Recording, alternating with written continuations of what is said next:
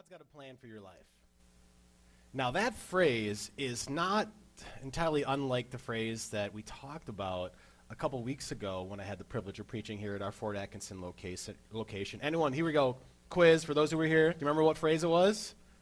God will never give you more than you can handle. Yes, right. And we talked with that phrase about how that phrase is actually not in the Bible. It comes from a concept that's in the Bible, and that's what we dug into.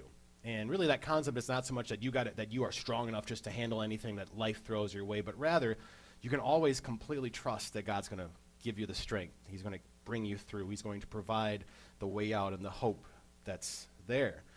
But this phrase, God has a plan for your life, can be similar to that phrase because they can both become kind of cliche. That phrase is not a true phrase. The God won't give you more than you can handle. That's a phrase that needs unpacking. God having a plan for your life, that is a true phrase, but it can still feel kind of cliche sometimes. You know, when you're in the middle of something that's really hard and someone says, well, you know, God's got a plan, sometimes it can kind of be, I don't know, let's be honest, sometimes we just want to say, shut up, I know, but this is hard right now. You know, like sometimes it can feel like we're just being sold short for what we're experiencing. Or sometimes because we hear it so often, it can kind of like, yeah, I know God has a plan, but what does that really mean? And how does that really give me comfort? Because the truth is, it should give us comfort. It's meant to give us comfort, which is why today we're going to lean into this. What are God's plans like? What is he really doing? What is he really up to? The lesson we have is Jeremiah chapter 29, verse 11. It says, "For I know the plans I have for you, declares the Lord, plans to prosper you and not to harm you, plans to give you hope and a future." Now, the background for this lesson is actually the same background for a lesson that we studied probably, I think it was the last Sunday in July. So if you were here then, some of it might sound somewhat familiar. That's when we asked that question, what can't God do? What's helpful when you think about the book of Jeremiah is to remember, in order to really see the significance of this book, is we got to remember the big picture that it's a part of, the big story. We got to remember that when God looked at this broken world, God, at one point in history, he decided to take one man named Abraham, and he said, I'm going to turn you into a great nation, and I'm going to bless the whole world through you.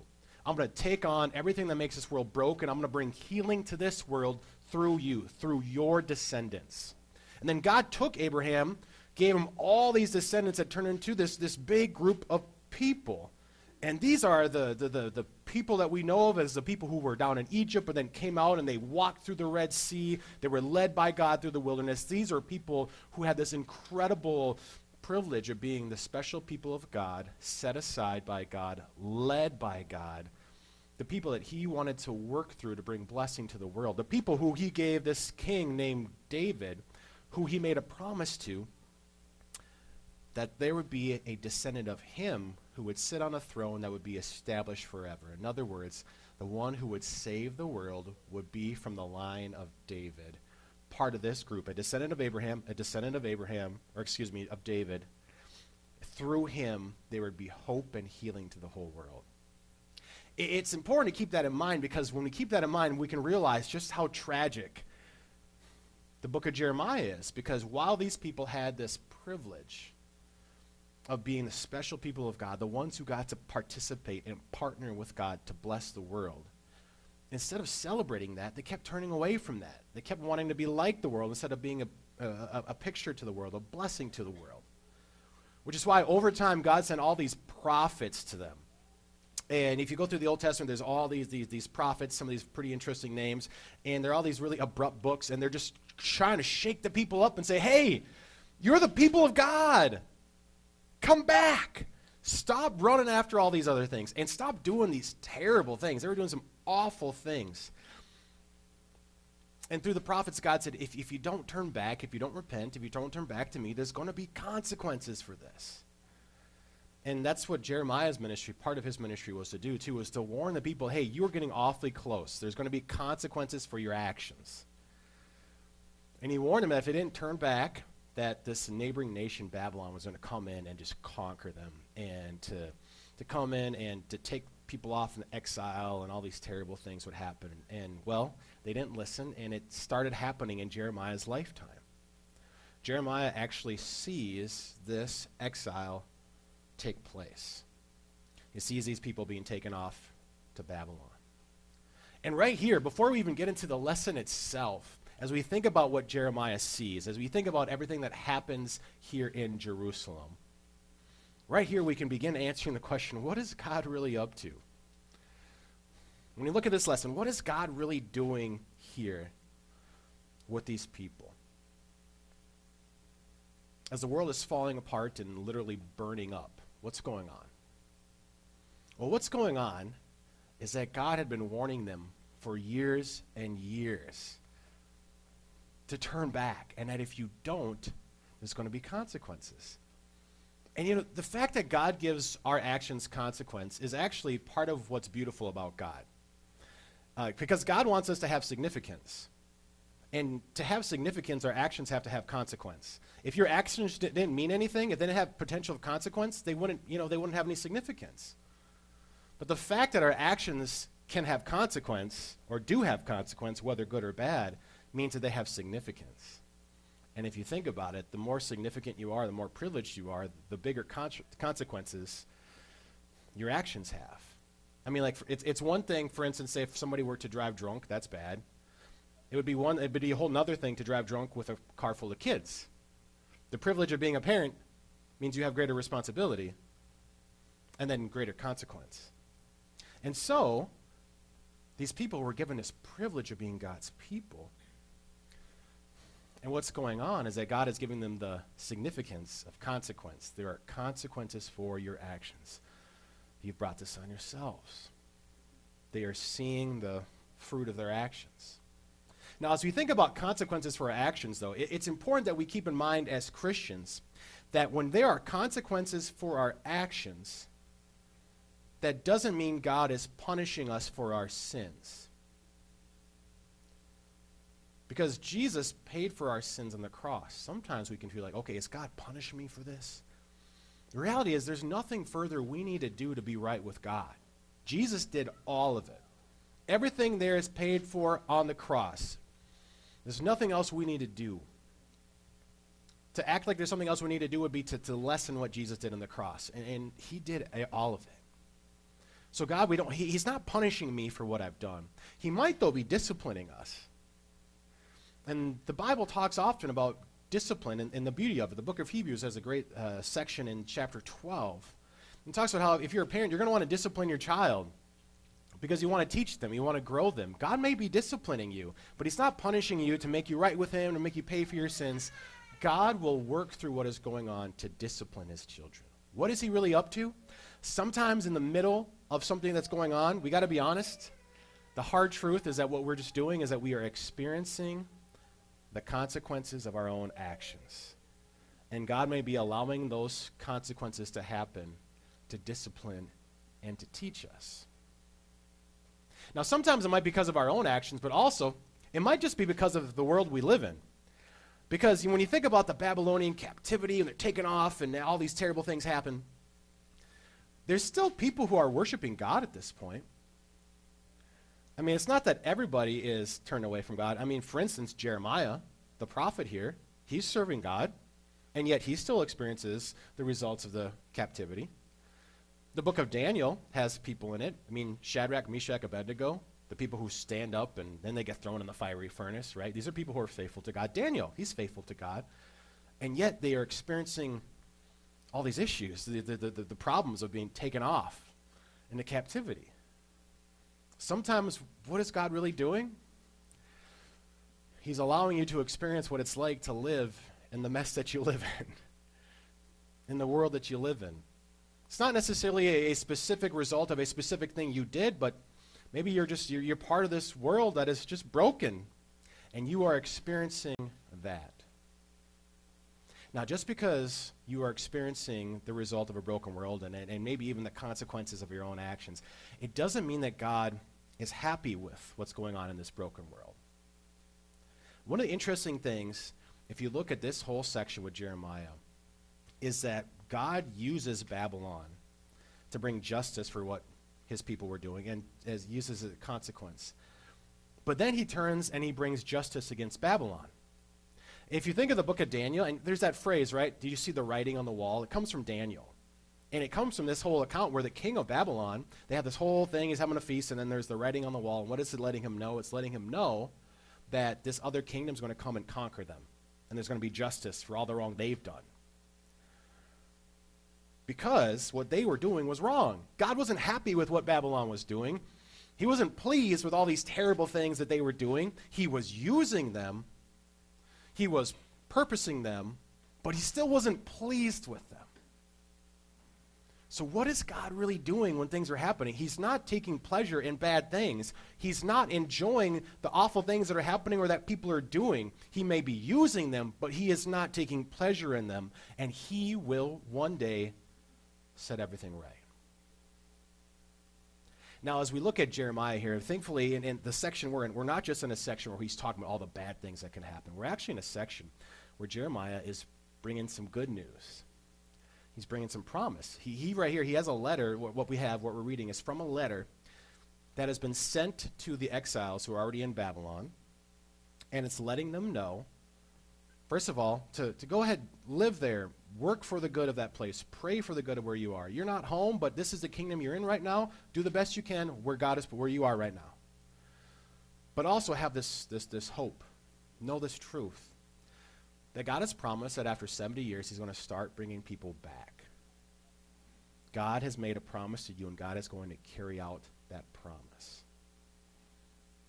God makes promises to his people, and what is he doing? He is carrying out those promises. And the reason he's carrying them out is what we see in our lesson today. Our lesson today shows us the character of God, of what God is doing, and that's why God is carrying out the promises that are going on here with his people and in our lives. See, in our lesson, it says, I know the plans I have for you, declares the Lord. And the word plans, it's this interesting picture in the original language. One of the things I love about being trained just to read the original languages, it's not always that the translations are wrong, but often it's that there are pictures in the original language that you just don't get when you read in the English. And the picture here is of taking and weaving something together. This is what making a plan is like. Maybe you've been to one of those craft stores or art galleries or whatever, where someone takes all these different, they've taken all these things and they've woven them together into this incredible piece of art. And it can be so complex, right? They're taking all these different pieces and just weaving them together. This is what God is doing when he's making plans. This is what his plans are like. He's taking all the things going on in this world, whether it's the good choices we make or the bad choices. Whether it's the good things that are happening or the bad things that are happening. Whether it's the stuff that is the consequences or the stuff that's going on in the world. Whatever it is, he's taking every little part and he is weaving them all together. And you think about how an artist can take all those different strands, whether it's yarn or whatever it is that they use. I don't know what they use. Beautiful stuff, whatever it is. They take all the pieces and it can be really complex. We'll take that to a whole nother level. God is taking all the things in your life, all the things in the lives of the people around you, everything going on in the world, every detail, and weaving it all together. And in this phrase, by the way, before we move forward, the way it reads, it says, when it says, I know the plans I have for you, it literally says, I am weaving, I know the weavings I'm weaving. He's just bringing this emphasis out. I know how I'm weaving things. I'm weaving things. I know the weavings that I'm weaving. I am weaving everything. This is what God is doing. What is God really up to? He's taking every detail and weaving them all together. He's weaving them together to prosper you and not to harm you. And we're going to take the second part of this phrase first, before the word prosper. Not to harm. The word that's translated harm is it's a word that when you see it in the original language can bring a lot of backstory to it. It's the word that, it can be translated harm, that's fine. Often can just be translated to make bad. It's just talking about things becoming bad in whatever way, whether it's harm or whether it's just suffering bad things or whatever it is. But it's things becoming bad by being broken into pieces. So you see how that glass is broken apart there? This is the idea. The picture is of things becoming broken. But what's really interesting about this word, besides the picture, is that this word is actually the same word that's been used when you go back to the garden, and Adam and Eve ate from a tree in the garden, which was known as the tree of the knowledge of good and evil. The word that's translated evil there is this same word. So you could actually translate it the tree of knowledge of good and bad, or good and harm, or whatever. Why is that interesting? This verse is saying that God is not weaving things together to break your life into pieces, to break it apart. And you know part of the reason why he's not weaving things together to break your life apart? Somebody already did that. Adam and Eve already broke the world when they took the fruit. And every time we, instead of trusting God, but rather do things because they look good to us and they seem right to us, every time we take the fruit like Adam and Eve, we break the world. God's not weaving things together to break the world. The world is already broken. God's not weaving things together to break our lives. We already do that. What is God really doing? He is not breaking our lives. They're already broken. God is not breaking the world. It's already been done. God's not breaking things apart. He's not weaving things together to break things apart. He's weaving things together to prosper you. The word prosper in the original language is the Hebrew word shalom, which you probably have heard before. It's that phrase that Jews today will still use the word shalom. It's a beautiful, beautiful word. It's a beautiful word that is ultimately fulfilled by what God chose to do the moment, well, I should say he chose before this, but he declared this the moment sin came into this world. The moment this world became broken, God promised that he would send someone to repair it. There would be a descendant of Eve who would take on the evil one, the enemy, who broke this world. And that's what Jesus came to do. We broke the world. Adam and Eve broke the world. We break the world. Jesus came to repair it. Jesus came to repair it in a way that doesn't look like repairing it at first, because what he did was he became broken on a cross, but he became broken so you and I wouldn't have to be broken anymore. He took the consequence of sin so we wouldn't have to carry it anymore.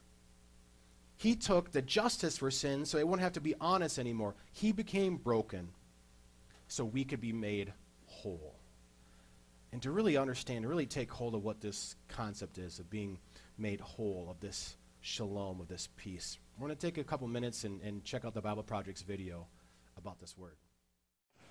The word peace is common in most languages. People can talk about peace treaties or times of peace. It means the absence of war. And in the Bible, the word peace can refer to the absence of conflict, but it also points to the presence of something better in its place. In the Old Testament, the Hebrew word for peace is shalom. And in the New Testament, the Greek word is eirene. The most basic meaning of shalom is complete or whole. The word can refer to a stone that has a perfect, whole shape with no cracks. It can also refer to a completed stone wall that has no gaps and no missing bricks. Shalom refers to something that's complex with lots of pieces that's in a state of completeness, wholeness. It's like Job, who says his tents are in a state of shalom because he counted his flock and no animals are missing.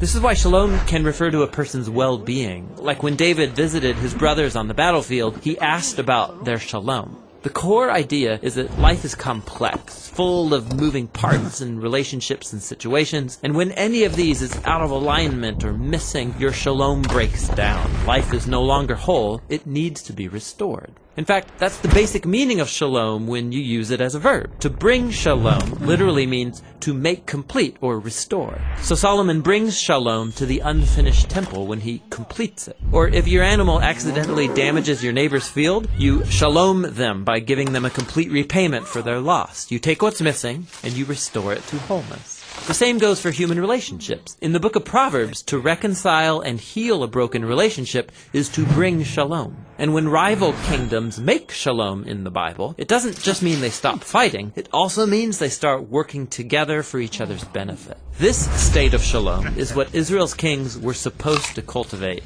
and it rarely happened. So the prophet Isaiah, he looked forward to a future king, a prince of shalom. And his reign would bring shalom with no end. A time when God would make a covenant of shalom with his people and make right all wrongs and heal all that's been broken. This is why Jesus' birth in the New Testament was announced as the arrival of eirene. Remember, that's the Greek word for peace. Jesus came to offer his peace to others, like when he said to his followers, "My peace I give to you all." The apostles claimed that Jesus made peace between messed up humans and God when he died and rose from the dead. The idea is that he restored to wholeness the broken relationship between humans and their Creator. This is why the Apostle Paul can say Jesus himself is our eirene. He was the whole complete human that I am made to be but have failed to be. And now he gives me his life as a gift. And this means that Jesus' followers are now called to create peace. Paul instructed local churches to keep their unity through the bond of peace, which requires humility and patience and bearing with others in love. Becoming people of peace means participating in the life of Jesus, who reconciled all things in heaven and earth, restoring peace through his death and resurrection. So peace takes a lot of work, because it's not just the absence of conflict. True peace requires taking what's broken and restoring it to wholeness, whether it's in our lives, our relationships, or in our world. And that's the rich biblical concept of peace.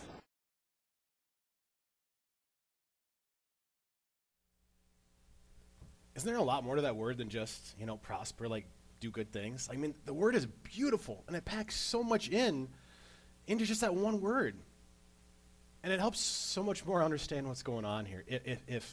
If harming is breaking into pieces, and the world has been broken into pieces, and their lives have been broken into pieces, it makes so much sense that peace and prospering means restoring what was lost, restoring what was broken, healing what was broken. And that's what God is doing, is he is weaving everything together. We are experiencing living in a broken world. Sometimes it just feels like, man, why is everything breaking? Well, we are. We're in this broken world, this broken consequences, all these things. But God is weaving things together not to break things. They're already broken. He's weaving everything together to repair. What you've lost, he is restoring. What is broken, he is healing. This is what God is really up to. And this is why God makes a promise. This is why he says that I'm weaving things together to give you hope and a future. Now, we're going to take the end part of this phrase again first, this time because the word order in the original language does so. It actually says in the original language that he is weaving things together to give you a future and hope, which I think they did it this way in the translation because it seems backwards. Like, it would seem like I would give you hope of a future, but here it says I'm going to give you a future and then a hope.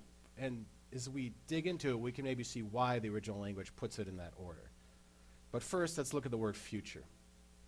The word talks about the latter part, basically the what comes next. For the people here that this lesson is written to, Jeremiah is encouraging them that your story is not going to end in Babylon. Build houses, live there, do the best you can. That's not where your story ends. There's more.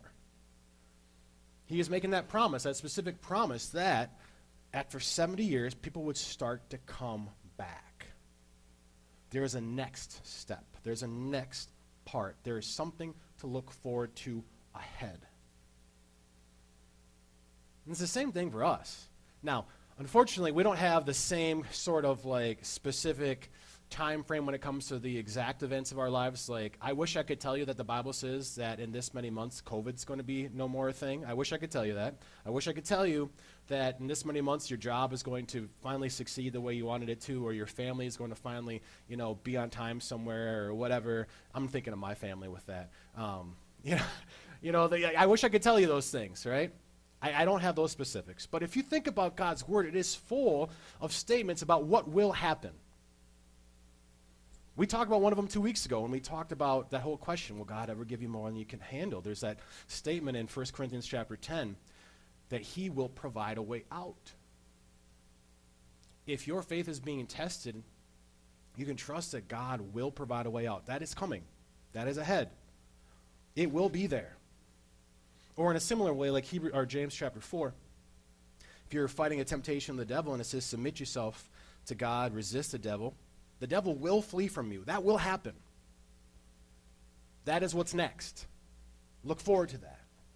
Or like Isaiah chapter 40, when it talks about how those who hope in the Lord will renew their strength. You will renew your strength. You will run and not grow weary. Maybe you'll renew your strength at some point ahead in this life. Maybe it's not till you're in eternity with Jesus, but it is ahead. That will happen. That's what's next. What is God really up to? God is really up to giving you something ahead. You and I have something ahead to look forward to. Our life doesn't end here. This is not the end of the story. This is not where the period is. There's more. There's more to look forward to. He is giving us a future. And he's given us hope. This word hope, this is an intriguing picture in the original language, and I'm still trying to wrap my head around it. The word at its core means rope. And there's a variety of theories as to why this word became used for hope. That maybe people thought, maybe it's because, you tie a rope together and you're getting tight as you're thinking about what's maybe next or whatnot. But I don't know, as I thought about it, I thought more like this. Like, if you are given a rope, what does that rope do? Like, it connects you to something, right? And like, if you are climbing up a rock face or whatever, that rope actually can be your ultimate hope. Because if you're like me and, not great at rock climbing, that rope is what lets you know I'm going to be safe. I've done rock climbing, and I've made it to the top, but actually, I broke my leg in the process one year. That's another story. But didn't even know it. I went home, walked on it, never went to the doctor. I'm that tough. Anyway, the rope, that wasn't planned. That wasn't supposed to be part of the sermon. It's just one of those spirit moments. What does the rope do? It connects you to something, right? And if you think about what hope does, isn't that what hope really is? It's like it's connecting you to, when you think about what's ahead, that future, when you have a future, you have a hope. And it connects you to what's coming. And it sustains you. It keeps you there. If there's somebody on the other end, it can even actually pull you closer. And this is what God does, is that he gives you a future, and he gives you hope. But it's not just that he gives you the hope of a future. There's this thing with the way God's promises work, where when God fulfills promises, he often does so in a progressive way. So like when you look at the people here in this lesson, if you look at the verses that come right after our sermon lesson, God talks about how he's going to give you a future and then a hope. And then he says, you will seek me and find me when you seek me with all your heart. I will be found by you, declares the Lord. So the progression is he's going to give you something, and then you're going to have hope, and then you're going to reach out to him and find him. In other words, people would, at the 70 years, start calling out to God, start reaching out to God, and start wanting to go back. They would begin to go back. The promise wasn't just that things would be done in 70 years, but that there would be a progressive return back to the promised land. It's how the promises of God often work, is that he begins to fulfill them. And even when they go back, it's interesting. When they go back, if you look at the rest of Jeremiah, Jeremiah has these big statements about how they're going to go back, but then he talks about gathering all of God's people from all the nations and about giving people a new heart and all these things. At the 70 years, did everybody come back from all the nations? Well, no, they didn't. And was everything perfect back in God's promised land, in that holy land? Well, no. Actually, many of the people who were old enough to remember what the previous temple looked like before it was destroyed, many of those people were told that they cried, they were weeping, because the new temple didn't look anything like the old one. It wasn't nearly as impressive. And they actually would face all these issues with these other people, these other nations who would come in and desecrate the temple at different times. There'd be all this stuff going on. So what's going on then with God with this promise here? Did God's promise fail? No. What was going on was that God made a promise that he would bring them back, and that wasn't the end of the promise. What that did was connect them to the next step of the promise. It's the next step in his fulfillment. It restored the hope, that this promise, remember that he was going to make, that he's going to set everything right through this nation, wasn't done. By bringing them back and giving them a future, it gave them a hope that he would ultimately someday do what he promised he would do. Bringing them back to the land wasn't the end of the promise, it was the restoration and renewal of a promise, and the renewal of the bigger promise and of the hope. It was meant to restore and point them to that greater hope. What is God doing? What is God up to? In our lives, God is again and again coming through in incredible ways. And I would encourage you this week to think of ways in your life where you know, where you've seen, people tell me this all the time, in the middle I didn't get it, but I look back and I could see God's hand move, right? And I could see God do this and God do that. Think back to those times, and if you can't think of a time like that, keep your eyes open. You'll see them. And see them for what they are. Those are not the end of the promise, but what they are is a restoration of the hope. They are little tastes. When God delivered you from that, it's a little taste that someday he's going to fully deliver you in a different way. When God brings you through that, it's a little connection to the fact that he's going to bring you ultimately to be with him forever.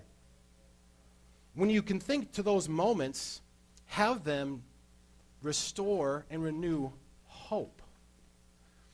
See, for the people that came back after 70 years, what was promised in Jeremiah would ultimately not be accomplished by them coming back or building the temple or any of that. It would ultimately be accomplished when Jesus, God's Son, would come into this world, finally live the life that we were meant to live, lay down and be broken for us on a cross so he could absorb all the brokenness so we could be healed. That's where it was finally accomplished. That's where their deliverance, that's where the promise was finally accomplished. And for you and me, it's the same thing. Every time that we are stuck in something, every time where we are facing and experiencing the brokenness of the world, the real deliverance from that was accomplished here. And every time God brings us through a challenging, broken, whatever situation, it's a reminder, it's a reconnector, it's a reinstater of the hope of what Jesus accomplished on the cross and of the deliverance that's ahead. Of the fact that God is taking what is broken and he's healing it. God is taking what was lost and he's giving it back. He's giving you life with him. He's giving you life the way it was meant to be. Bit by bit in this life, we're experiencing little tastes of that restoration, that deliverance, and as we do so, it gives us hope that someday we will have ultimate peace, complete shalom. We'll have everything we need, everything we lost restored, everything broken healed, life with him, united with each other. That is what God is really up to.